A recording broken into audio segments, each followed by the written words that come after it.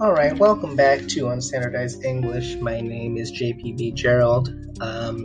This is a podcast about white epistemology and racial-linguistic ideologies, and that rhymes, huh? Anyway, so today we have an interesting topic. It's not specifically about language, but so much of this isn't really about language anymore, is it? Although everything is really about language when you think about it. And we're going to talk a little bit about early childhood education, something I don't know very much about from a, researcher standpoint. I come across it, but I don't know enough to say I have any expertise on it. So the person I'm bringing on, Dr. Elizabeth King, who just got tenure, so good for her, is going to talk about that. But we're going to talk a little bit about some of the problems with ECE research and also some of the research that she has done on emotion language. So there's language. There's always language in there somewhere. But basically, I'll let her explain that to you. And of course, we'll talk about the problems with academia in general, because you can never stop talking about the problems with academia. Anyway, I also have to shout out a new patron. That's Chris O'Donnell, not the actor, not Robin. He's one of the people who took my class a while back, and he's became a patron. So it is difficult for me not to make jokes when I talk to him about Gotham City, even though I'm the one who actually lives in Gotham. But yeah, thank you, Chris. If anybody else is interested in and able to contribute, the link will be in the show description. Anyway, so this week is again about early childhood education. And, something that's becoming relevant to me because my child is soon going to have early childhood education, right? And a lot of the reason I do this podcast and I do the work that I do on whiteness and education is specifically so that he can have a safer experience psychologically than I did and that many kids do. So it's important. And that's what we're going to talk about.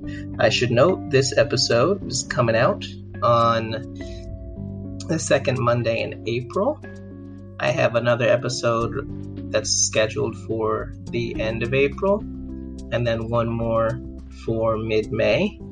Then I have what will now be a yearly episode with my wife, and then there's the season finale, which will be in mid-June. And so there's not that many episodes left. After this one, there's 1, 2, 3, 4 more. So get your listens in. All right.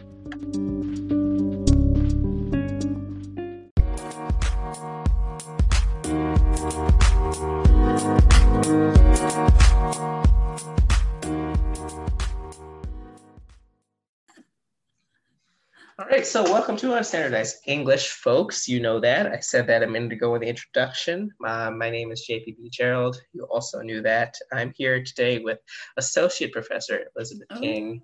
Yes. And we're going to get into some stuff about early childhood education, which I don't know anything about in terms of the scholarship, although it's something I have to pay attention to now with an early child. So, Dr. King, if you would like to explain some of what you do, some of the stuff you've worked on, then we'll get into some of the discussion. Right. What is it that I do? So I am an associate professor of child and family development. So I focus on child development broadly, most specifically in early childhood education settings. So, we can talk about early kids since you have one. But I'm interested in the tiny ones, like your age group, right? So infants, toddlers, preschool, kindergarten. And so I've done work that focuses mostly on how teachers use emotion or how teachers use language to talk about emotions with young children. And in some cases, how these are tied to really problematic, terrible narratives about gender, for example, was my last paper. And so I've done a lot of work in terms of the developmental aspects of language and how language is tied to thought. But I've also looked more broadly at early childhood education in terms of teacher compensation and teachers' work environments and the ECE system from kind of a policy perspective too. A lot of things. Yeah, I'm always interested in the ECE policy things because that's the kind of thing that's really different from state to state, Yes. And even in California, even county to county. Yeah. And I think about there's the universal 3K in my neighborhood is moving, not that far, but to a different part of the neighborhood, which will be farther for us to walk, but like people live there too. So, we think Right. about like, how is that decision made? And my wife was going back and looking at like the news stories about when it was being constructed and being moved, and, thinking that like it is being moved to an area that has physically more people. So, okay. Sure. Okay. Numerically. Yeah, But but who people? right, exactly. And where it is now, it's closer to like the subway, but where it's being moved to is closer to a more hermetically sealed part of the neighborhood. Now, again, the whole thing is it's in our zip code, so like we can get there. But like it's interesting to think about why these things move, because I don't, from what I understand, there's nothing wrong with where it is. They just decided they're going to move it over there, and that's not a serious issue compared to the way the teachers actually teach people. But that's one of those things where like that seems like nothing, like it's just like a rent thing, but it's like, no, it's the city that's moving it. So like Right. why And is this happening? that's an effect of like the larger system issue too. So even if it feels like not a big thing to you in your life, it's systemically an issue. And most parents, when asked, when they're making decisions about what kind of early childhood center they're going to send their kids to, a lot of it's proximity. It's just if it's in the neighborhood. And in addition, not just proximity, but like if it's in their neighborhood, meaning the teachers there are actually from that community too. Well, right, because that's one of the things. Because like when I was growing up, I went to the preschool near what ended up being my lower school and middle school and high school, right? So it wasn't anywhere. Well, I lived somewhat close there as a small child, but then when my mom got a house when I was 5, we were pretty far from there. But because it was they wanted me to go to that same school, it was sort of an aspirational place to go as a small child, and that's the whole thing with different types of education is like being from the neighborhood. Is it because it's nearby? But are you trying to become a part of the neighborhood? You know what I'm saying? There's a lot of questions that go into all the stuff. I mean, even without even thinking about the money. I mean, before you even think about that, which is a whole separate issue. It's not separate, but it's a whole nother issue. Right. It's a big ask. Because I think because we don't even know what we're going to, I mean, forget about 3, he's 1. So like, before we even get into like what's going to happen in a couple of years when he'll be sent to some sort of 3K, like there's like, what are we going to do once enough people are vaccinated that we could think about like, well, we're going to have somebody take care of him? Are we going to, the daycares are open, but that stuff is like $9 million. It's just like, it's more expensive than college tuition in most states. Right. And which is another whole money thing. Why, Right. I don't know what people really do. I mean, I know they just pay the money, but like it's there's more people with kids than there are spots in those daycares. So I'm just like, I don't know what these people actually do. Like I don't know what they do. And of course the prices have gone up, the COVID restrictions and the spacing, which I understand, like we want to pay the staff at the place, but the money is not usually really going to the staff. Like if the staff was like rolling in it, if these were like super wealthy, like early childhood educators, then I wouldn't really have a problem with the price, because it's not like a public school where the city or the state or whatever is subsidized, is paying for the people's salary. It's like you are paying for the salary. Right. So, and a lot of that money that you pay out of pocket does not go to the teachers. I mean, if you look up teacher wages, they're inadequate. They're just being not compensated for the work that they're doing. And it is because of that lack of federal funding, which really stems from who's doing this work and if this work is respected, which is a whole gender and racial thing. But that money that you're paying so much money out of pocket as parents, a lot of it doesn't go into the pockets of teachers. It's just really expensive to do infant, toddler, preschool care and education and do it well. And we have just a continuous sticker shock of what money is required to actually keep that system going. And it's much easier to say, well, these teachers, they're women and they just love working with kids and it's not about the money. And there's an assumption that early childhood teachers have, rich husbands, which is like heteronormative and untrue and unfair, right? But Well, it's similar to the whole thing with nonprofits in general, right? You know, Right. that this like, well, we're going to get a new entry level worker. So where are we going to advertise? Just on the normal places. But ultimately, when someone comes in, it's going to be someone who's comfortable. Like I remember a conversation I had at my previous job where, so we got a grant that was a private grant for my department because it was the adult education language thing that I was the manager of. But I didn't have any employees. I was the manager of a bunch of volunteers. So, but then we got a grant, so I got promoted to more in charge of my department. I don't know. But the point is, we hired someone for my old role, and I got promoted. So it was going to be a full-time employee that I was managing. And so we were interviewing people, and this is Manhattan. Obviously, one doesn't have to live in Manhattan. I didn't live in Manhattan at the time, but like this is still in Manhattan, and like we're paying them nothing, not like minimum wage, but like not a lot of money, and we had some people who called and passed the first round of interviews, fine. Which obviously there's a whole issue with who sounds good on the phone, but within this world, and there's people we're going to bring in for interview. And this one lady, and they were all women, was being interviewed. And then she tells us that she actually has an offer for some other amount of money. Now, that's not really the way to handle things in the first interview. Like this, like we like can talk, number one. like we can talk about what expectations of interviews are, but showing up to the interview and saying, actually, I have an offer for this much money when we didn't offer you anything yet, like she didn't even know what the offer was. So we didn't make her an offer. So like, it's not a great way to go about it. If she had asked us what the salary was, and of course things should be posted publicly, but whatever. But within the realm of the conversation we were having, just randomly telling us that you have an offer for this much money, it's not going to go well.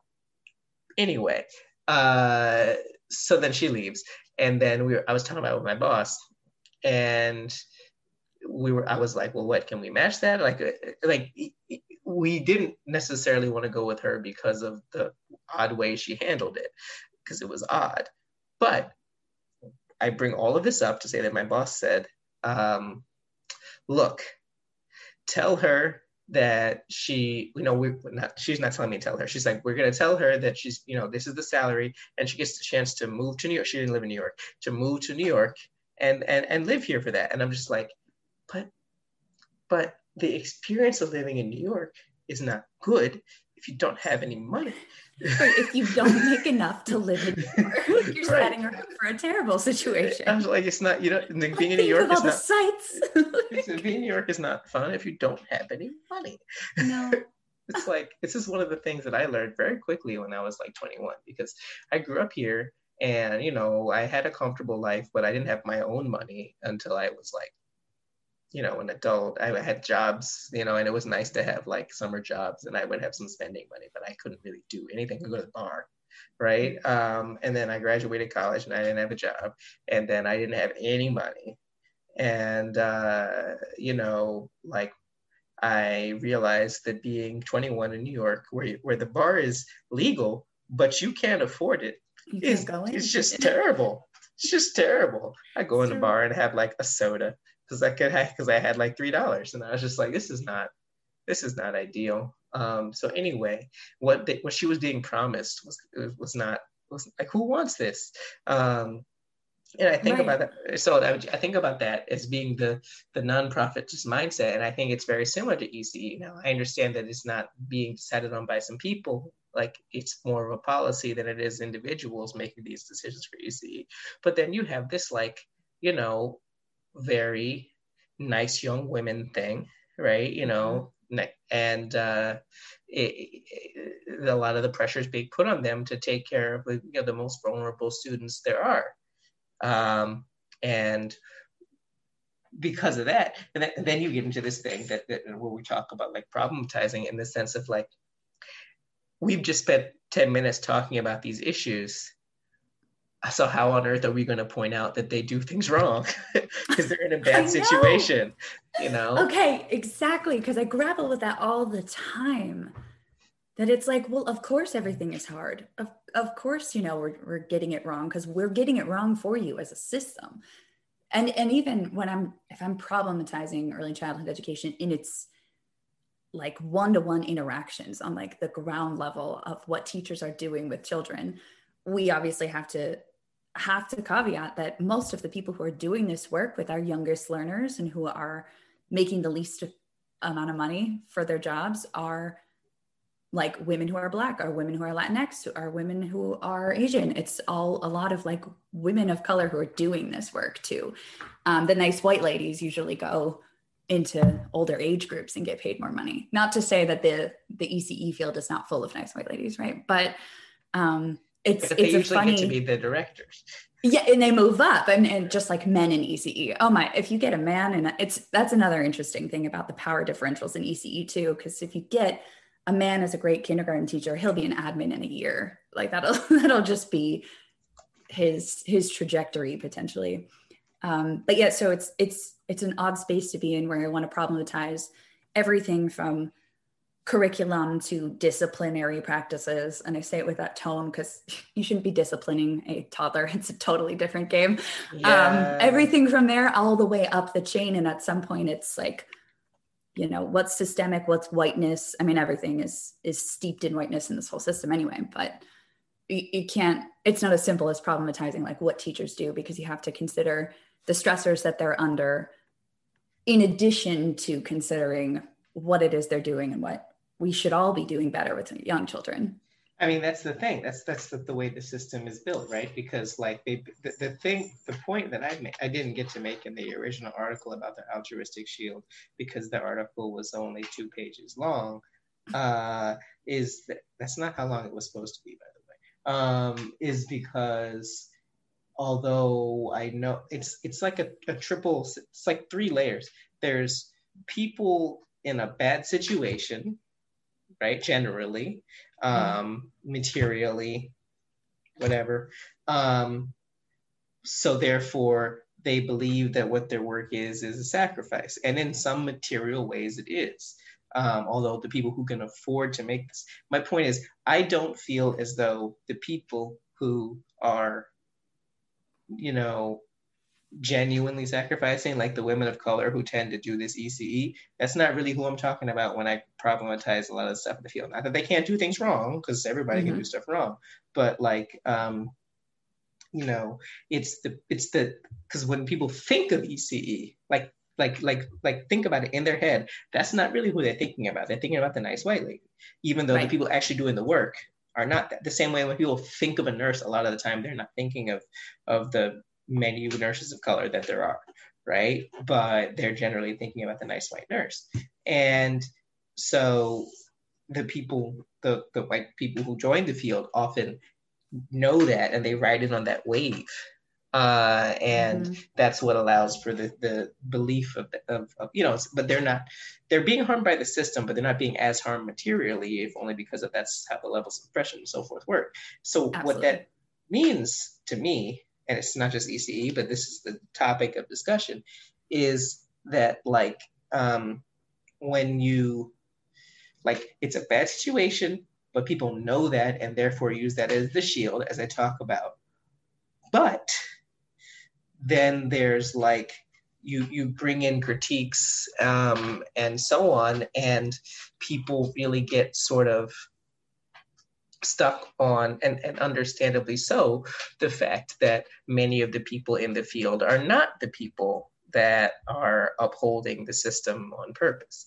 And so therefore the people, the ECE teachers of color will be shown to be the ones who are being harmed by certain aspects, which is true, but then we don't really think about, like, because like the person I have spoken to you about, like, she was the director of the like ECE place that she worked at, and I'm just like, you can't even show up to a meeting. Why are you in charge? So it's just she might listen to this. I don't care, but I really don't care. I do not care. So it's just like I find it sort of, who is being valued in ECE, and it's not too different for the rest of society, but you know, we don't talk about that. We talk about like everything I read, and I haven't read as much about ECE as you, obviously, but like everything I read about ECE is mostly like it's still how to fix the kids, you know? Yeah, right. Which is another, yeah. How to go in and, you hear it with the achievement gap, which then I've heard even, you know, people who get this talking about it as the opportunity gap, which makes a little bit more sense to me, but still to me doesn't hit the nail on the head of what it actually is. But, you know, the system of ECE is a lot of times doing more harm than good. It's saying that it's not it's trying to, again, fix these things, fix kids, help kids in these situations where it's actually just perpetuating the whole thing, starting from like age 0, you know, from 6 weeks old. Yeah, it starts so early. I realized like we were debating when to do it, and we were going to come up with this very complicated plan for what week to send him, because we wouldn't have had much of a choice. And then all this happened, obviously. And because, you know, it was going to be something like she was going to take 16 weeks, and then we were going to and then I was going to like 1 day a week. And then it was very complicated. And eventually it's going to be complicated anyway, although we're likely to hire a person anyway, part of the time.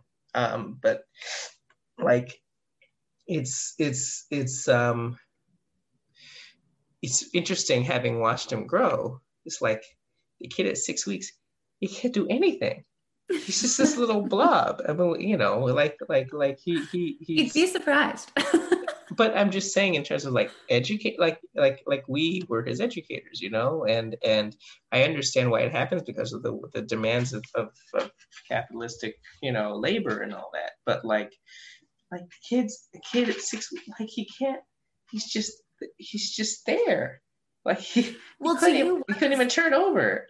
Well, see, that's education, learning how to hold up your head. I mean, it's also, what do we view as education? And this is half a question to you and I guess it's one of those half a question, half a comment things, the terrible things that academics have done.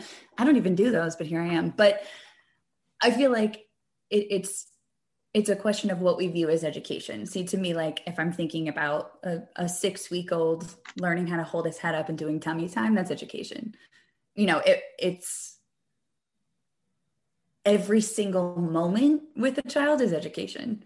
It might not be in that like, you know, K through 12 system of what we think of as education and what learning is, but that's kind of part of the problem, that if we don't focus on the younger age groups as being educated, like if we don't call them early childhood education settings and things like that, then it's like, well, they're not learning yet until we get to K through 12. I mean, that's true, because like the concept of what's school, I mean, even the fact that it's called preschool, right? I know. Before it's not school, right? So you're going to should anything be school? Shouldn't it all be this experiential, right? Because you're saying like at this point you're going to get to play and nap and be treated like a whole person, and then at some point you got to go sit there.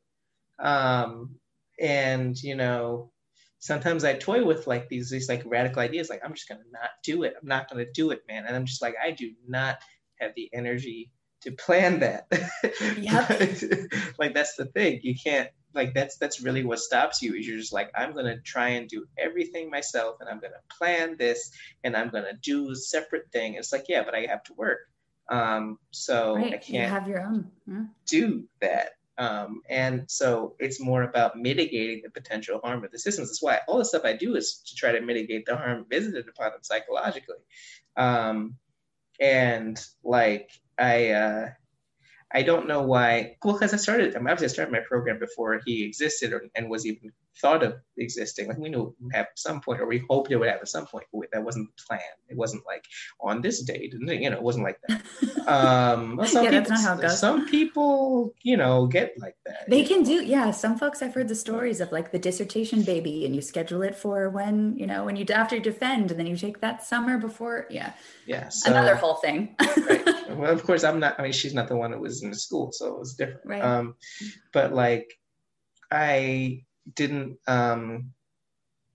So anyway, like, you know, when I got in, I just got in and I was just going to do the thing, and then that happened. And so it really it took on, I'm not sure what really took on the urgency for me, and I've said this to you and I've said this to people publicly, but I'm going to say it again, is like last summer when both these things were happening in May after George Floyd and then after Amy Cooper. It was really the Amy Cooper thing, not because the George Floyd thing wasn't horrifying, but because admittedly we're privileged. My family's privileged enough to not be in a situation where, unless I'm out driving, which I do very rarely, although I mean, like, I spend more time moving the car for parking regulations than I do actually driving the car.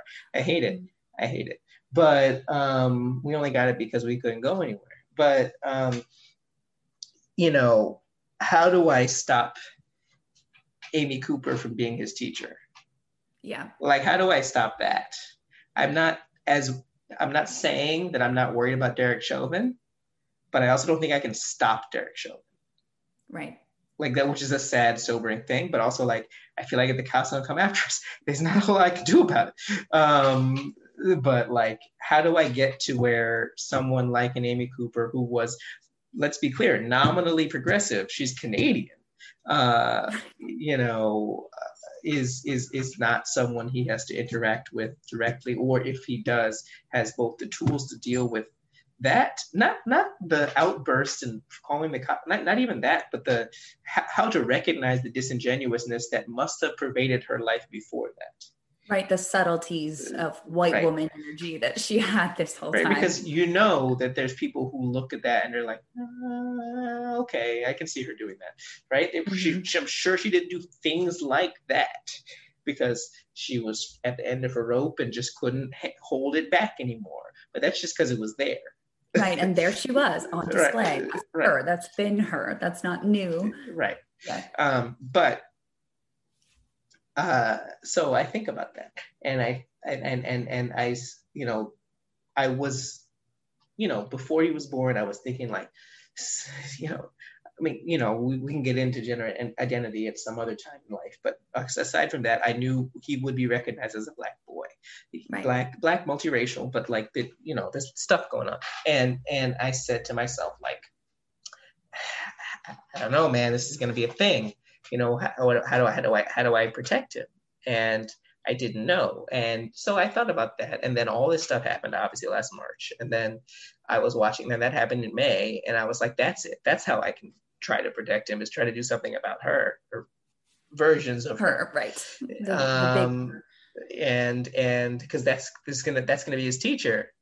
Even if it's not his teacher, it might be the administrator at 3K. Absolutely. So how do I stop the administrator from not literally calling the police, but assuming things about him, right? Absolutely. Right. Because, preschool suspensions exist, and they're clearly higher for Black boys, 3 to 5 times higher, depending on the stat you look at. So yeah, that's what I try to do with the students that I work with, because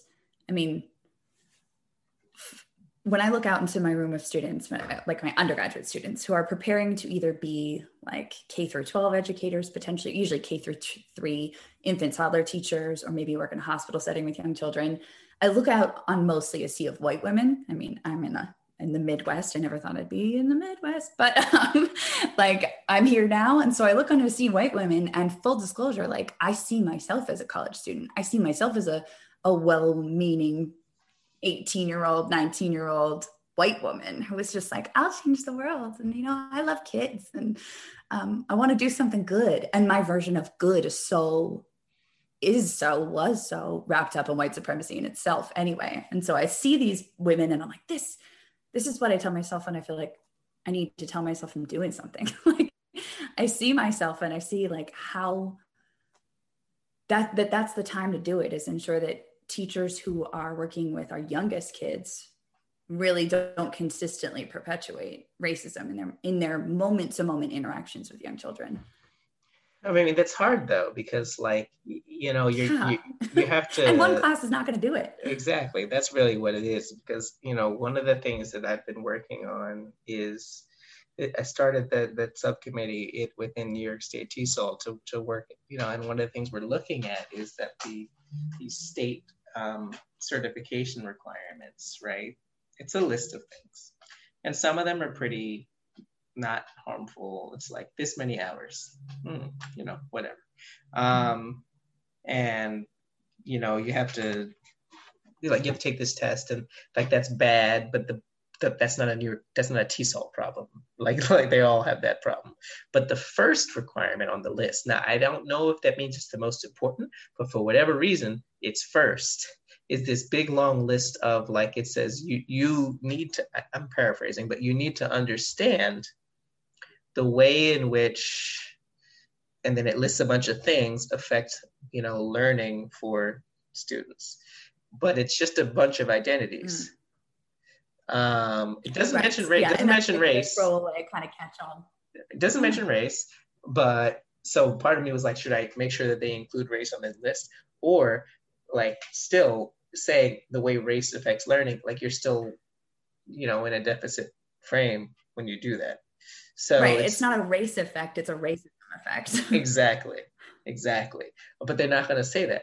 What they say is that, how does socioeconomic status, they always say socioeconomic status. I'm like, what do you mean by socio? Oh yeah, people love SES. What do you mean? You don't know what that means. I'm just like, what do you mean? I know what you mean by economic. That's a control variable. Yeah. And I know what you mean by economic, but what do you mean by socio? Like, what does that, that socio is doing a lot of work. Like that first S. Right, and work that you don't understand. Right, it's like that first S. Yeah, that's a big word. It's just like such, because when I first, part of what got me into really looking at racism in education, aside from like my own experience, but again, I didn't really want to do this, I sound like a preacher, but it's like I was compelled to it. Because I was drawn to it. I was called to the pulpit because like I just kept looking at things and it just kept showing up in my face. I was like, stop. Like, eventually, like I just sort of got fed up and I decided to just, the only way out is through. So now I'm doing this forever. But what happened was that I was looking at like a bunch of language stuff, and then like the person would be like, yeah, there's a racism problem here. And I'd be like, and then this kept happening. Like it just kept happening. And I think that like one of the first experiences I had with this is that when I got into my doctoral program, I started trying to join like various things online to just sort of be interested in what people were talking about. And because I'm not a K-12 teacher, I've always felt sort of outsidery to like that sort of research. Like I read it, but I haven't done K-12 since I lived in Korea when I taught high school. That's how I feel about K-12. I'm like, whoa. Yeah, but it's most of the thing. And so if you're not a K-12 teacher, K-12 teachers will not listen to you, or some of them. Oh, absolutely not. Yeah. Yeah, that's just like, well, you don't know. You're not a teacher. I'm like, I do teach. They're like, you're not a teacher. And so I was on various things, and one of the things I was on was like there's a bunch of like Reddit forums for teachers, and there's just to see what people are saying, and they weren't saying like outwardly like racist stuff or whatever. I'm not super concerned about that because most of those programs have moderators. I mean, most of those forums have moderators, so you can't say stuff like that in there. But someone would usually pose a question and say, how do I handle this problem? And the people would jump in. And so someone would pose a question like, I can't connect with my student, whatever. This is a legitimate thing to ask. Right? I can't connect with my student, right? But then like the comments would be things like, what's his SES? Is he a low SES student? This is like the word deficit. Yeah, it's exactly deficit. If you think that deficit thing, no. Yeah, it's like, it's exactly like that. And it's just like, why, what, look, why don't you just say poor Black? Like, why don't you just, because if you said that every time, you wouldn't feel comfortable saying, right? It's like, well, my poor Black students can't do it. And I'm just like, there's a reason you're stopping yourself and you're like editing your own language. And if you can just take a sec and think about that. Yeah. Right. It's interesting. And so that's one of the like things. And then I just happened to, some of, all these things are by chance because I had a class, a language teaching class. My program is not about language teaching, but one of the disciplines we had to take a like survey course in was language teaching. And now because I have my master's in that, I was like, I got this. So I really tried to dive into the literature, and they talk about like translanguaging and like really busting down barriers. And I didn't really get it at first, but like I started to really get into it. And then I went back to my master's program and just talked to them about what I learned. And they kept being like, not everyone in the program, but some of the people in the program just kept being uncomfortable. It's like, what is the problem? Like, this is cool. I learned this stuff. What is the problem? And, that sort of weird tension and resistance, was like, that's what became the research. Because when I think about early childhood education, like, I pretty much only thing I see, unless I go looking for it, but like the only thing I see that's popularized and propagated around everywhere is all about like social emotional learning. Gotta teach them how to socialize and have emotions, which is, I just feel like that's the way SEL is framed. Right, and SEL as its whole, like as social emotional learning curriculum, without understanding of like systemic issues and racism it's actually doing, again, more harm than good. It's like, yeah, we can feel it. That also feeds into like mindfulness stuff. I don't know if you see that out here. And no hate on people who do mindfulness stuff. Like, mindfulness is chill, love it. Meditating is good. But the idea of being able to like teaching kids to just like be present and feel their feelings, and that's not going to cut it. That's not it whenever they're dealing with like big stuff, when they're dealing with racism in that moment, when they're dealing with like actual oppression from these systems. It's not going to be like, well, he knows how to share though. Like, that's not enough. And without that additional thing, SEL curriculum is really terrible. In my mind, the social emotional learning, again, not in concept, but in application, is really just a way to blame the problem on the kids, or anybody, because it's applied to other people too. But like, it's just a way to blame the problem on the students, because it's just like, well, you clearly didn't social emotional enough to deal with what's happening. You're not social emotionaling. Exactly. It's just what it is. And like, I think, when schools like, we have a social emotional learning curriculum, and they're just like, what did you have before? But wait, like, that should just be inherent within the stuff that you do. I think social emotional learning is obviously important, but I think it's more about like not doing harm to young kids. Like, the way that I think it, the way I approach it, and the way I feel like it should be, and I don't know, but it should be how teachers are not shaming and guilting and problematizing certain emotions from certain groups of kids. That's putting blame on teachers instead of kids. Well, that's the thing, is that like, in order to like, real social emotional learning is for the teachers in schools to stop harming the students socially and emotionally. But in order for that to be the case, they would have to admit that they're doing that. Right. And how do you get that to happen? Right. You could bring in new teachers who admit that the other teachers have been doing it.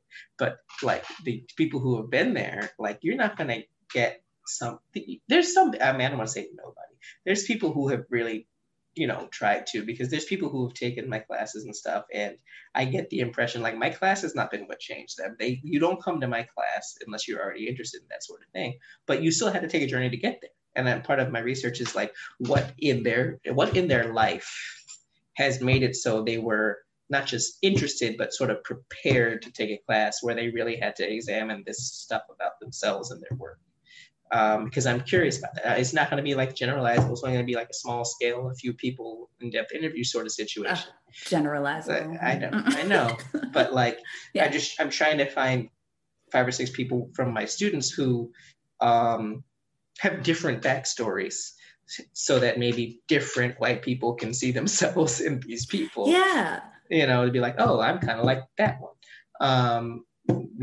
Because like, I think that the people who've taken my classes have been different. And, I want people, because there are people who aren't they're interested in, they say they're interested in anti-racism, right? They say they're interested in decolonization. They say SEL.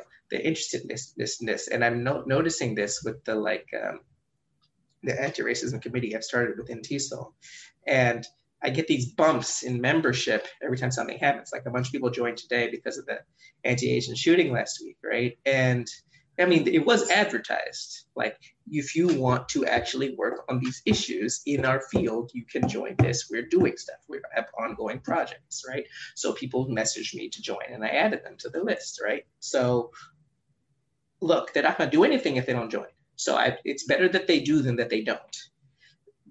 But, the ones who are not really steeped in it, they're not saying anything. But you know what? It's still better that they are there seeing what people are saying than that they're not. Because although I'm still a little bit,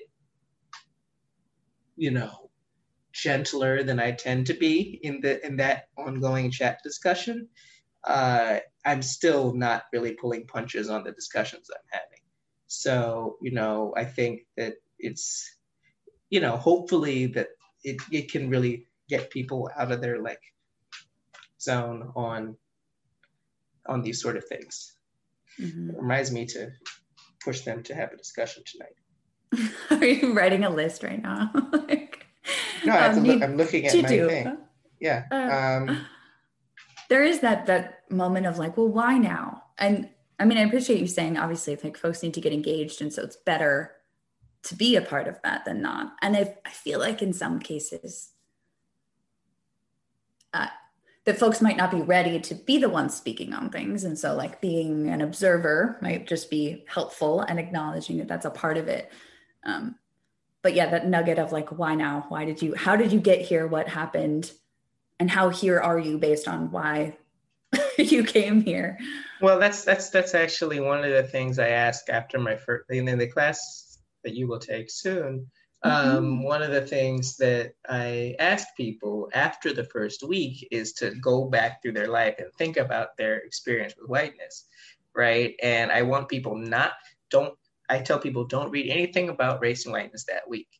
Don't be well, here's what, nope, just literally just think about yourself that week. Because I think every time I give this class, I don't restrict it to white people. It's, first of all, it's difficult to do that on the internet without sounding a certain way. Sure. And second of all, sometimes there are people who want to learn about whiteness who aren't white, and that's fine. They just have a different experience. And sometimes that's good. And look, they're choosing to be in the class. I'm not forcing them. So they don't have to. But sometimes it's good for the white people in the class to be oh, I need to figure some shit out. But the point is, every time I give this class, and I now say this every time I give my presentation, which is similar to the class except shorter, obviously. I ask the white people to tell me when did you figure out that you were white, and how did that affect you, and so on and so forth. But then the question is actually, when did you figure out which race you were categorized as? For the white people, it's white. For other people, it's other things. And the people of color, the racialized people, they're always well, when I was in third grade, this person said this thing to me. It's not always super early.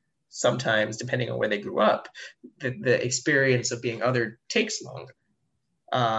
That's just unique to, it's not like they knew by the time they were 5, right? But they know when. They know that at some point they were told. They didn't quite get it, but they knew they were different, and that people had opinions about that. And then the white people are yeah, I didn't really kind of realize that I was white until that's just saying, right? And right this moment, yeah, and they just everyone, people. That's why the whole color evasiveness thing is silly, because obviously everyone has noticed different skin tones, right? So to pretend you don't notice that is silly. You can you start noticing different skin tones, I think at 6 months old. You can do that. You already start putting people in boxes at 6 months old. So I do wonder what he's noticed, since he's mostly only seen us. But that's going to be interesting, right? There's going to be research on that. I can't wait to talk to you about this over the years. because he doesn't say anything yet. It's mostly mama, dad, dog. The top three. Yeah. He does recognize airplane as a word. We say airplane, he looks in the sky. Or helicopter. Because we live, we live on a high building. Right, you see those things. Right, yeah. So we say airplane, he goes, and and then he says "baba" for ball. So that's basically the extent of things. But he's able to, he recognizes sounds. He can't quite say more than those things, but he's got like 5 words. Yeah, but he's picking up a lot more than. No, his recognition is much better than his replication, I would say. Yeah, but his he gets a lot of stuff, and I'm more interested in his recognition than I am, like, at some point he's going to figure out how to make sounds with his mouth. Like, that's not right. I mean, that's just like mouth development, right. Fine motor skills. Who cares? Like, he's got it. He's got it in his head, but right. he's getting all these messages already. It's still like his whole mind. He knows no. Like, when we say no, he will look at us. He doesn't always stop. He's like, but then he'll look at us and be like, I know you don't want me to do this. I might do it anyway. Yeah, I'm going to just test the limits on this. That's going to get even worse, like, by age 2. Yeah. Then he'll start saying no back. Yeah. The testing of limits thing, it starts so much earlier than I expected. They are way smarter than people know. They know a lot more of what's going on. And this is like on all sense of the word, like they know social groups a lot earlier than we think. They know, they have an understanding of more words than they're able to say. They're sneaky, really. He'll turn to me and smile and do exactly what we don't want him to do. And they started when he was like 6 months old. I'm like, what are you doing? How do you know that we don't want you to do that? And why do you know that that's hilarious? Why is this so funny to you? Because that's the other thing. Like, at 6-month-olds, like, they don't really understand. They don't have like the cognitive understanding of who they are and that someone is an other. They don't have like self-other differentiation at that point, really. Mm. But like, there is something about a 6-month-old who will just love to do something that gets a reaction out of you, right? Right. He, yeah, and he likes to see himself in the selfie camera. So, but anyway, so like I just wonder, like, eventually he's going to be in a school setting, and I think about that, and that's time from now, and because we are still, it depends, we'll see, but we're still more likely to have someone come help us than put him in at first, just because it's just like, there's, I don't know, we just, he'll get more attention that way, I guess. And there's still going to come a time when he's in, more of a school setting eventually. And I'm just, I really don't know what it's going to be like. Like, I'm much more nervous at the beginning when he can't quite articulate all of his emotions yet. Right. Because that doesn't mean nothing can happen to him when he's older. Most of the stuff that happened to me happened when I was older. And I just didn't say stuff because I didn't know that I should. But when he doesn't understand, like he feels but won't fully grapple with the things, like, that's when I'm really concerned, because we're not going to figure it out. No one's going to figure it out unless there's like a serious problem. Right. Yeah. And a lot of now I'm not helping here. I'm not here to help. A lot of damage can be done at that point, right? Like, there's a lot of harm and a lot of trauma that can be inflicted on young children at that point, especially when they're cognizant of it and they feel the effects of it, but they might not have the words for it, And I mean, I think you will provide words, as parents, you two will provide words for that and provide those open conversations, but there's just a lot of that, like, subtle stuff, I would imagine. Yeah. But it's not, but I do say, like, there's a lot of harm can be inflicted, obviously, but it's not a dooming, damning situation, right? There's a lot of conversations that could be happening over time, even earlier maybe than you had them, that even can look back yeah, on. because we think about like the 80s and stuff, the research and what people understood, but mostly getting from, people they knew and stuff like that. Now, there's the whole thing of like researchers are mostly just talking to themselves in a little circle, but and then they're like, why is no one listening to us? And I'm just like, why no one's listening to us. There's like the joke of like, no one will even read this, haha, oh no, but then we don't do anything to actually ameliorate that problem. Right, because like I don't understand sometimes why. What the saddest thing about that whole situation for me was that, like, not only did CAT desk reject my article, right, and now they're coming crawling back to me, by the way, because they have a special issue about these sort of things, and they're like, hey man, you want to join to apply to the issue? And I'm like, okay. The thing is, had they done that before I had already applied, I would have said no, but I had already applied, so I was like, yeah, I did, but because I had found out about it. Interesting. But anyway, but then BCTO published it, and part of the reason I was happy with it is because Vijay Ramjatan, who you've probably seen on my feed and all that, had told me that they, they're open access and they do a lot of really useful stuff, and they're mostly run by the University of British Columbia, which has a lot of people in the like language field. They do a lot of interesting stuff there, and so I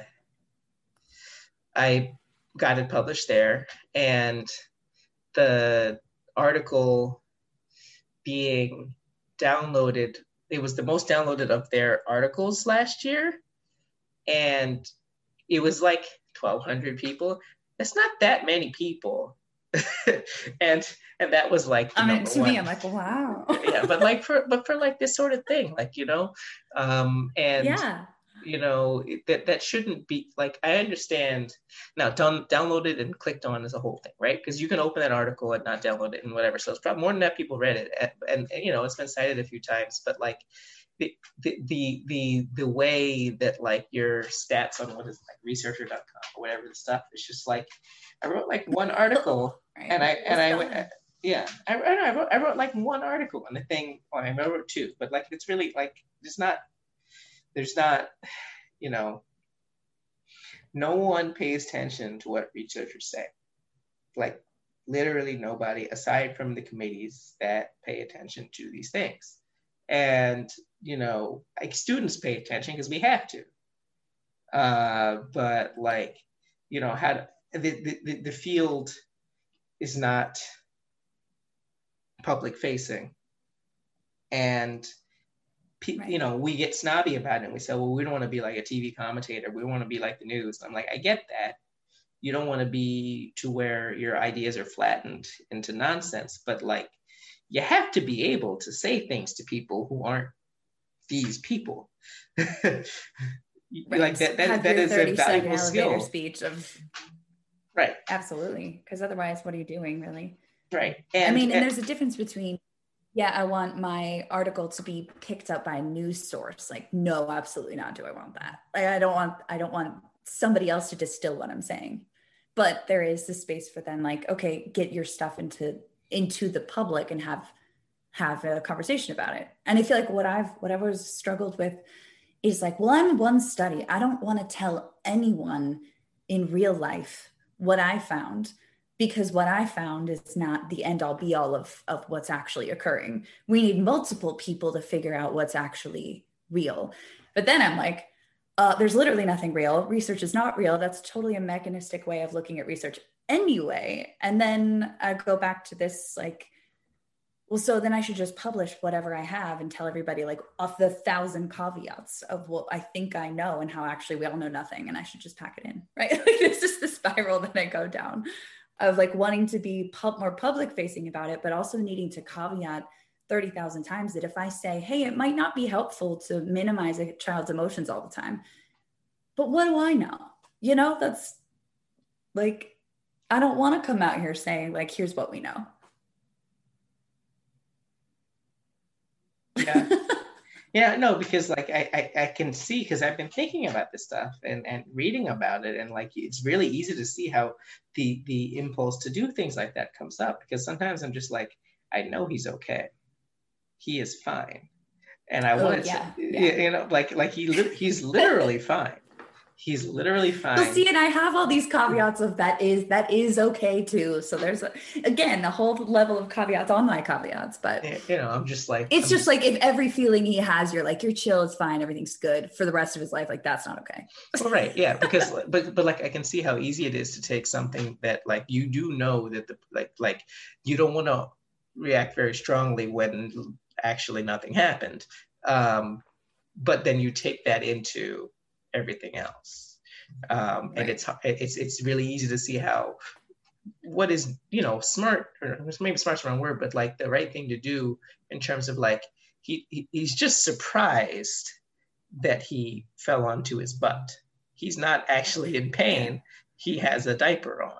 Well, Like, when I'm talking about you're okay, that has nothing to do with physical. Like a kid falls down and you're like, you're fine, that's fine. It's when a child is like following you around the room for half an hour, crying and going like this as though they want to be picked up. And your response as a parent or a teacher is, you're fine, you're fine. Stop crying, you're cool, you're fine. They're clearly not fine. It's not helping them like learn any words about emotions. But I mean, all of that said, if you take some of the findings in my article, my one, recent article about this, like it's easily bullshit. Like I don't like one research study is like meaningless. I mean, it starts a conversation because we could talk all day about like your experiences with your son and it should be more sending it out to have these conversations, which is what, I think I do at conferences or whatever. Like a lot of our ECE conferences are much more practitioner based. You actually talk to people doing this, but it's like on one hand, it's like one study. I don't even want people to read it. I only want researchers to read it. So over time we figure something out, but absolutely not. Then that makes my life even more useless that it's like researchers reading it. I mean, that's the thing with, I mean, TESOL gets that way too, right? The Yeah. TESOL conference, which starts this week, um, is, but even like the state one is ultimately the vast majority of them are like, public school, K-12, ESL, ENL, whatever the acronym is, teachers. And they are not going to your presentation if because you go to that conference, and I understand that it's online these days, but like generally speaking, because in 2019 I presented, and I also volunteered, so I was there all day, the 3 days, and the the people go, and the first day there were there was like a plenary, but it was mostly like there were field trips. We like went to watch a school and how they did language teaching. And I was like, because I was a volunteer, I was like the chaperone, which was funny. But mostly I had to get people back on the bus. And so that was interesting. But what was particularly interesting about it was like on the bus back at the end of the day, people were talking, and all they were talking about was how many credits they would get for going to all the like Yeah. presentations, you know? CEU life. Yeah, well, in New York, I think it's CTLE, but like, Right. Again, different yeah, states. but it's not just the state; it's also like it's CTL language, like Right, right. Different uh, certifications. right. So because Alyssa gets CEUs for social work, Hmm. um, so like all their interest was the CTLEs, and I don't have the data on this, and I hate framing things in terms of data, but people sometimes like to pay attention to things like that. But like, I don't have any answer for like the people who take my class and therefore go on to try to decenter whiteness in certain ways. They are fully voluntary, right? They want to do this, and I'm giving them tools to attempt it. And then there's what I do in my day job, which we don't need to talk too much about. But the point is, everyone at that who takes the trainings that I only barely design, but that I help shepherd, are fully non-voluntary. It's part of their workday, right? Which that doesn't mean all trainings are in the workday are bad. It's just the point is like, I see how much less interested they are. Like they're interested in the sense that it is relevant to their job, but they're not super interested in just being there. Even on the computer, they're at home and they don't want to be there. And for a variety of some legit, some not legit reasons, probably. Right. And then there's that middle ground, which is like conferences where no one is forcing you to go to that conference, right? I mean, again, in a normal time, but even online, because, go to the conference, you're still doing it on the computer. And like, so if there's a conference, each session you have a choice because there's usually several at a time. Mm-hmm. So you're getting an incentive to go to the conference and to go to each presentation. But like you also have to choose to go. So the conferences I feel like are a middle ground in terms of voluntariness, right? Like you're not being forced. There's a little self-selection. Right. You're not being forced to go. And a lot of the time they're not in like a place you want to be, especially like a state conference. You're just in a hotel. So like some people go hard to these conferences. And I always found that interesting because when I went to AERA, I didn't know anyone. I knew the people in my program and we like met on the first night. But look, I don't know, white people, but they like, it was Toronto. It was early April. It was not warm and they insisted on sitting outside. And so I was just freezing. I was just like, why are we outside? And it was one of those like now we all know this. It was an outdoor restaurant with one of those heaters. It was long before all this, but it was basically Toronto had it on. Right. But like, so I'm like sitting in front of the heater, just cold. And anyway, so that was the only time. And I was a first year doctoral student. I was the only first year one who went. I went for good reason because I was like, I don't have a dissertation subject. I had no book contract. I was just interested in some stuff. And right, like somebody inspire me. Right. And that's what happened actually. But I was not beholden to anything. So that was good. And I went to just what I wanted. But I still didn't like do anything. I didn't have the temerity to ask people like, hey, so what are you doing after this? It's only 6:00. What am I going to do the rest of the night? I'm just in Toronto by myself. So I just like went back to my hotel and then I just went to a restaurant and like sat there for 3 hours. Did you go to like a cheesecake factory? I feel like that's the thing. There's always a cheesecake factory. It was I don't know, Canadian version of that. It was like a bar restaurant, and I just sort of sat there and watched like it was the tournament, the basketball tournament was still on, so I just like watched.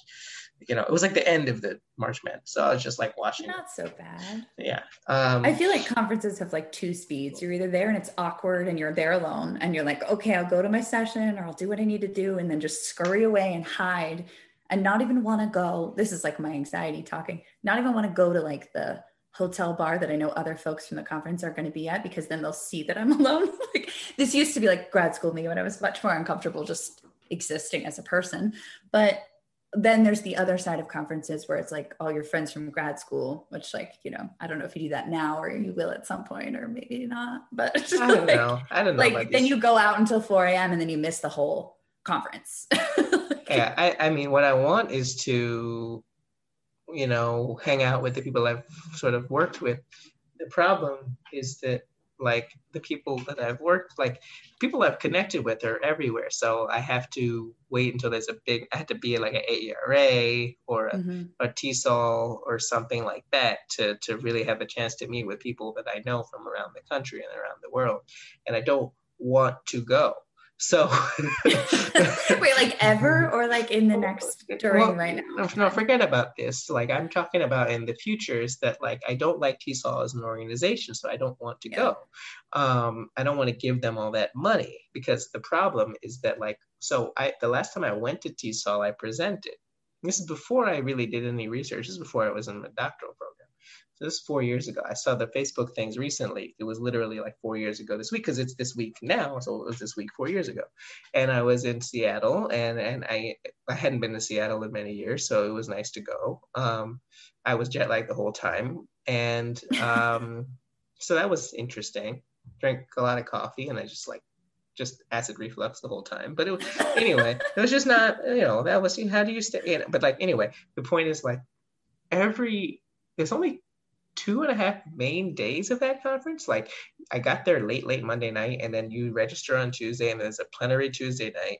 Wednesday and Thursday is all the sessions. And then Friday, there's like a couple sessions in the morning, and there's like committees. I had no committee, so it was Wednesday and Thursday. Because I came all the way out here for what's really 2 days. And on the Wednesday, I went to a bunch of sessions, and I'm just like, almost every single one of these sessions is just how to fix people, and I didn't like it. And so like, I don't want to give them thousands of dollars. It doesn't cost thousands to attend, but you have to get there. Right. All the hotels and stuff. Part of the reason to sit in like education as a deficit perspective land for days and days on end for thousands of dollars. And part of the only reason I went to ARAs is in Toronto. It's not that far. It was like Toronto. It's like a 50-minute flight, so it just wasn't. Yeah. It wasn't that far, so I went.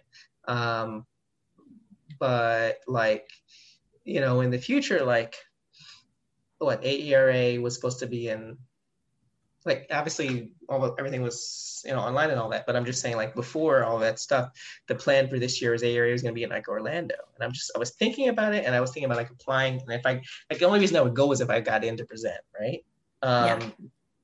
Pandemic aside, and like I was thinking to myself, like, I fucking hate Orlando.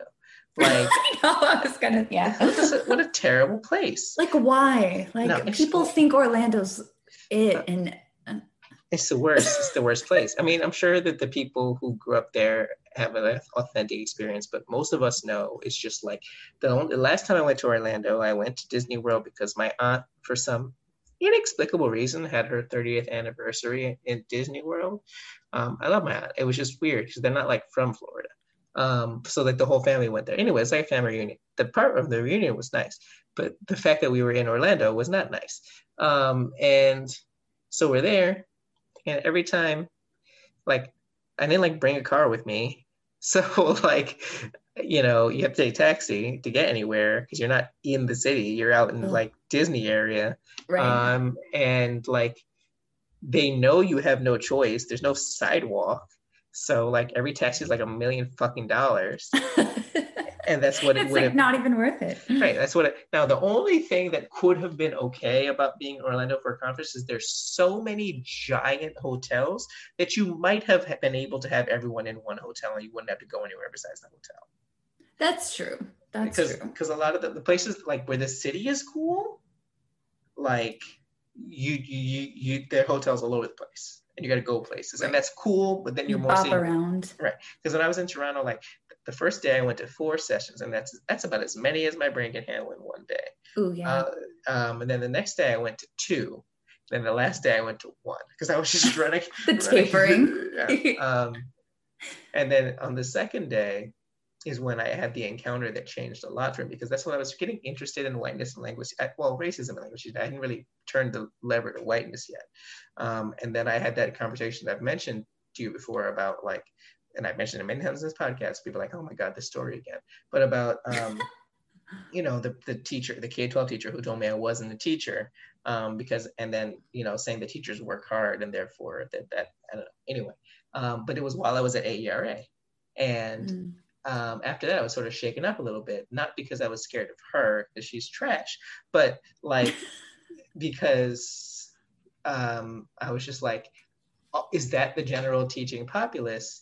Will people listen to me? But then I found some good connection with somebody there, who sort of was like, there are people who are willing to engage and people who are not willing to engage. And it's pretty easy to figure it out early on in the conversation. So if the person seems like they're willing to genuinely engage in good faith, you can choose to engage in a conversation with them. But if they just want to stamp their feet, then move on. Right. And I've learned that, like, I don't, like there was a conversation on Facebook yesterday, which I shouldn't do, but and someone posted something about intersectionality and how they came to understand it differently. And you can debate that or whatever, that part was fine. and someone showed up to say, actually, and I'm like, uh-oh. Good start. And they're like, the first person to talk about intersectionality was Marx. And I'm just like, literally, no. No. I was like, literally, no. And he goes on this long rant. And I said, and I jumped in. I'm like, I don't argue with people on Facebook that I don't know. I don't argue with people on Facebook, period. I don't argue with people on Facebook that I don't know. Yeah, I avoid it. No way. But I jumped in. I said, what we are not going to do is just take an argument from a Black woman and give it to a white European. Yeah, like just a general rule. Let's just stop fucking doing that. Yeah. And then he goes on this thing about like, no, but actually you should read it and read the commentary. And like everyone was just like someone gave him a legitimate argument, was just like, what you seem to be saying is something about a certain type of materialism where these two things intersect. But like the way it's being used in the post is literally the way that Crenshaw means it. And no one came up with it before her because she's the one who came up with it. Because that's the citation. Like it's like that's when you learned about it. It was when Crenshaw, you read that. 89 or is it 88? Yeah, exactly. I can't remember if it's 88 or 89. I think it's 89. But anyway, so like, yeah. So anyway, just trying to engage in this nonsense. But like, this is the thing that's one of another problem with academia is that like things being in, I don't know, the literature give them such weight compared to other things that they can't be taken out sometimes. And like, I'm not saying this to say everything Mark said was wrong or anything like that. It's more that more has been added since he said it than me saying that what he said was wrong.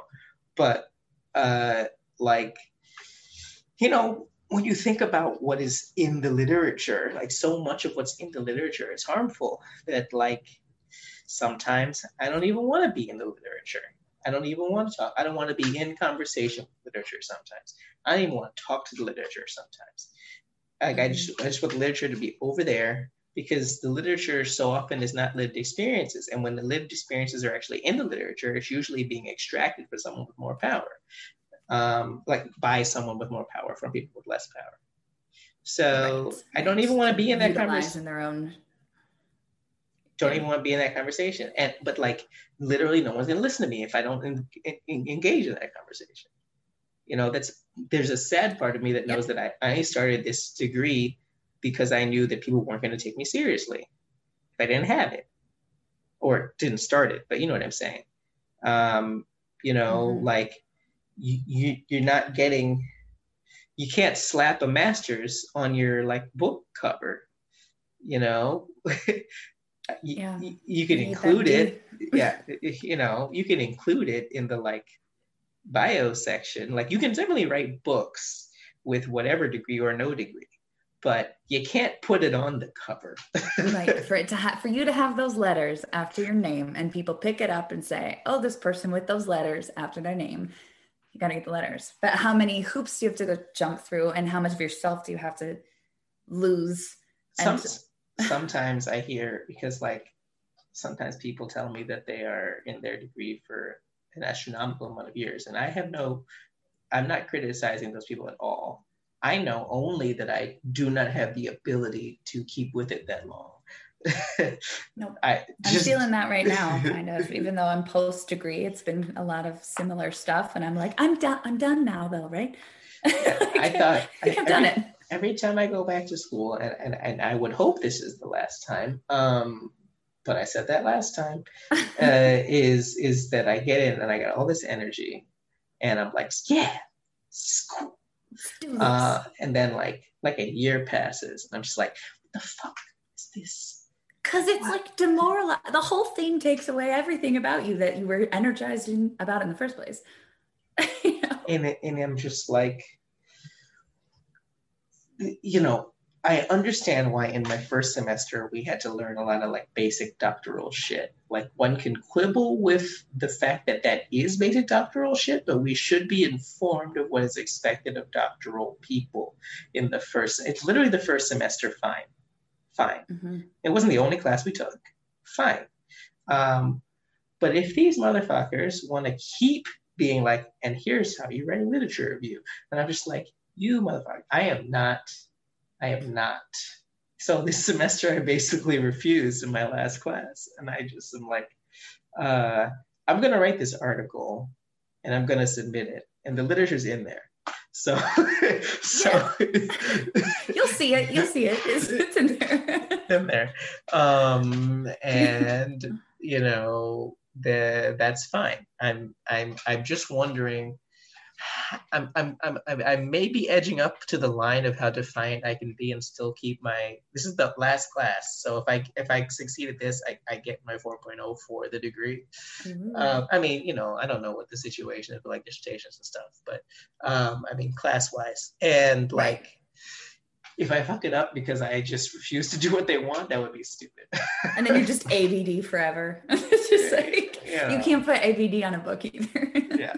But like and then how defiant do you continue to be? Because well, I mean, I've said this. I don't know if I said you should be, but also. But I said this, and I don't know if I said it to you, but I've said it in general. That like my attempt here, and I keep talking about it, but I also think talking about it is helpful. Is like to do the like Shawshank thing. Like I'm trying to like, you know, to you know, at the end of the Shawshank Redemption.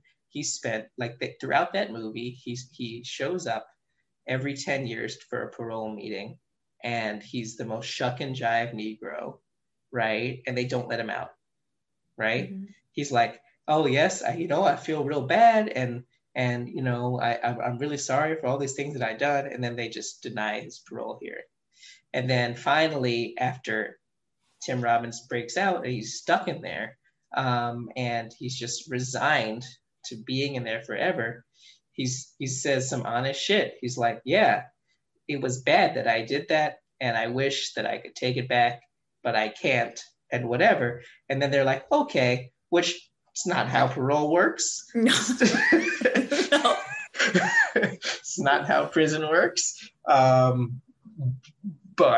magic words. Yeah, but it is interesting because I'm sort of like, I spent my entire life, you know, trying to shuck and jive, unfortunately, not literally, but like trying to be accepted by what academia, but also just education wanted.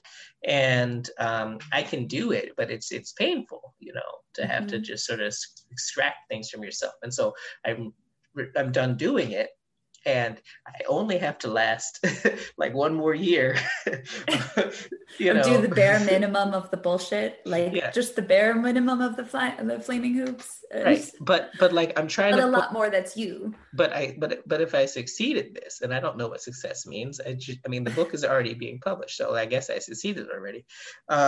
Is you know, make it so if there are people in my situation, whether it's because of neurodivergence or racism or whatever it is, like they feel like they have the ability and the space to try to work against, you know, the structures that they're inside of. Because you know, I'm trying to include that in the book. There's only so much that I can include it myself in the book, although it's threaded throughout. But like, you know, it's difficult to think of how it'll be received, because I know that like the small corner of academia that likes what I do really likes what I write.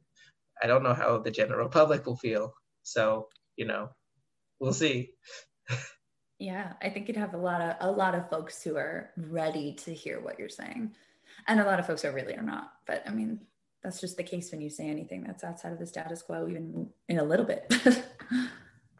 Yeah. So, Dr. King, we're off of the topic, but I wanted. That's what always happens. That seems right. You know, but to sort of circle back to tie up the conversation on early childhood, though, I mean, like, I think the reason we talk about a lot of things is because early childhood education affects a lot of things. You know, that is really, that's like the roots of the tree. You know, the kids who come out of there, which is all of kids, you know, it's very difficult not to be affected by, you know, the way early childhood education is pursued and, you know, placed onto people. So it's important that we really think not just about the way people are teaching, which is obviously potentially problematic, but the way that the whole concept is conceptualized, I think, is what needs to be shifted. And if you had a final thought on how that can be done, which is a large question. Of shifting the entire conceptualization of early childhood education. That's what. Yeah, it's a small question. Oh, yeah, casual. I mean, I think it's got to be like multi-pronged, like anything else. I mean, if we're going to shift the how we do ECE, it's got to come on an individual level, on a systemic level, you know, on a director administrative level, all the way up to federal funding level. Like, and so it's not obviously not on a one size fits all kind of approach. It's like, we have to get our teachers to stop perpetuating like unchecked white supremacy, because I think left to its own devices, ECE, in a lot of what is done in the measures we use to assess school readiness or whatever, in the measures we use to assess child development, in the curriculum, in the discipline, left to its own devices, it's unchecked white supremacy, and children will inherently learn that in those systems anyway, if we're not on an individual level figuring out how to get like teacher buy-in to do the self-work and do the self-work on what they're doing, do the curriculum work, dismantle the practices and policies in their own literal spaces they hold. But then it's all the way up the list, right? It's all the way up the line. I mean, how do you even, because like, it seems, although it's difficult, it doesn't seem confusing to me how you can make these changes in teacher education, right? You can bring in different things, like, I know it's hard, but like, it's not confusing as to how it can be done for new teachers. Right, and it's not as complicated, because there's something, well, for ECE it even kind of is, but we have these students, and I have these students in my classroom. My colleagues have these students in their classroom. And so we are consistently really trying, right, to dismantle some of this shit and to challenge our students to challenge what they think they know about education, to unlearn everything that they have been told about, that it's a good thing to do Columbus Day with their 4-year-olds and stuff like that. But it takes way longer than even a teacher prep program would be. It takes longer for teachers to get ready to do it. But even then, this is another systemic thing too. And I froze, and I don't know if you can hear me, so I'm just going to keep talking. But I can hear you. I just didn't say anything. So, okay, cool. No, I've been talking this whole time. I've been listening the whole time. I just didn't say anything. Oh, I thought you said you didn't say anything. I was like, I couldn't tell because it was giving me all these things. Okay, sorry. No, I didn't say anything. Okay. But the other thing, which is then a whole issue, is I have students who are sitting in my class who I'm trying to prepare to work with toddlers, let's say. And I'm expecting them to take out student loans to get a 4-year degree to work a job that you can't make ends meet with the salary. And so we have this idea of, like, NAEYC, National Association for the Education of Young Children, will talk about professionalizing the field, power of the profession. And it's a movement to professionalize these teachers. We have this in language teaching also. Right? Okay. But there's no, like, you can't say, all right, now every teacher is going to need a bachelor's degree to work with toddlers. Okay, that'd be cool, because I would love to have them for 4 years get an education for how to do this and do this well, because it takes a long time to learn to dismantle some of this shit. But cool, I'm preparing on my students for poverty level wages. Like, we can't say you got to get the bachelor's until the compensation then exists for those jobs. And so we can't start doing this without those types of like systemic things. And sure, I could go in and do a couple one-off like PD with teachers, and, you know, and I do, and I will, and all of that, but it does feel insurmountable, but it also isn't as complicated as we like to say it is. I mean, I remember when I was on a panel years ago after my master's, and my master's program was trying to really talk about like the field, because the field is the problem, right? And although they can't say that, because then why would anyone sign up for the program? Which is also why the program is closing now. Is that like, so one of the things they were doing was they were putting up like one of those things where they had like a slideshow in the background behind the panel before the thing, and they had people's salaries that anonymously submitted, right, for graduates of the program, and they're also trying to attract new people to the program, right? So they said, salaries up to, and they had one person above me, and like I was just looking at it, I'm just like, it's true that it's up to an okay amount, but there's like two of us, and it's up to keywords. Yeah. And how to lie with statistics. I mean, it wasn't incorrect. It was sure. Yeah, you can paint a really pretty picture with some. But the thing is, it wasn't even that pretty. It's not even a pretty picture. It wasn't even like there was one person making $200,000 and you could just say up to $200,000. It was like, one person had, and then, they asked. It was a panel with employers and graduates, right? Two different panels, and like, they literally asked her, so how much do you pay people at your job? She said this much. And it's like, what if they have a master's degree? And she said this much, but like $1 more an hour. So that's how much the master's was worth. But she wasn't being an asshole. She was being honest. Like, this is what we can do here, Yeah. And so I don't know, like that we can lobby for funding, and we should, for both adult education and early child. Everything that's like K-12 is bad, is underfunded enough. But to me, the problem with K-12 isn't that it's underfunded, is that it's weirdly funded. Right. Where the funding goes, the fact that public school is tied to property taxes, right, exactly. How the funding gets there, like that in itself. Yeah. Yeah. At least ECE has different funding issues, right? The winding road of funding for K-12 is more of the issue that, like, there's plenty of money in K-12. It's just not going to the right people. Yeah, it's not being funneled. Right? But I mean, in ECE too, it's like we have different funding depending on what kind of auspice that you're in. Like Head Start gets different funding from potentially like private nonprofit than for-profit places, which for-profit childcare, absolutely not. But yeah, that's a lot of the places around me are for-profit childcare. And it's are there like the chain ones? There's a couple of chain ones. There's some small ones that are just like a person in her house. I'm like, okay, but I don't necessarily begrudge like a lady running a business in her house. Yeah, right. That's different than like the big, like the targets of childcare, right? Yeah, we got a Bright Horizons. That was the one on my mind. Yeah. Yeah, it's right across the street. We looked at it, and it's a whole situation over there. Yeah. So, but anyway, so I don't know what to say. It's sort of like this is a whole field that I don't know as much about as a scholar or researcher, but as a parent, it's something that I'm paying more attention to now, and it's got the same problems as everything else I look at. Let's just put it that way. Ah, what a surprise. So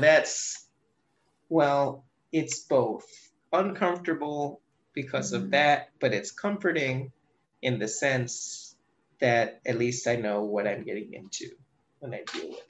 But yeah, so there's that. All right, Dr. King, thank you for joining me in this conversation. I appreciate your energy on the topic, and I hope you enjoyed the conversation yourself. Absolutely. I would love to do this anytime. I really appreciate having this conversation with you. All right.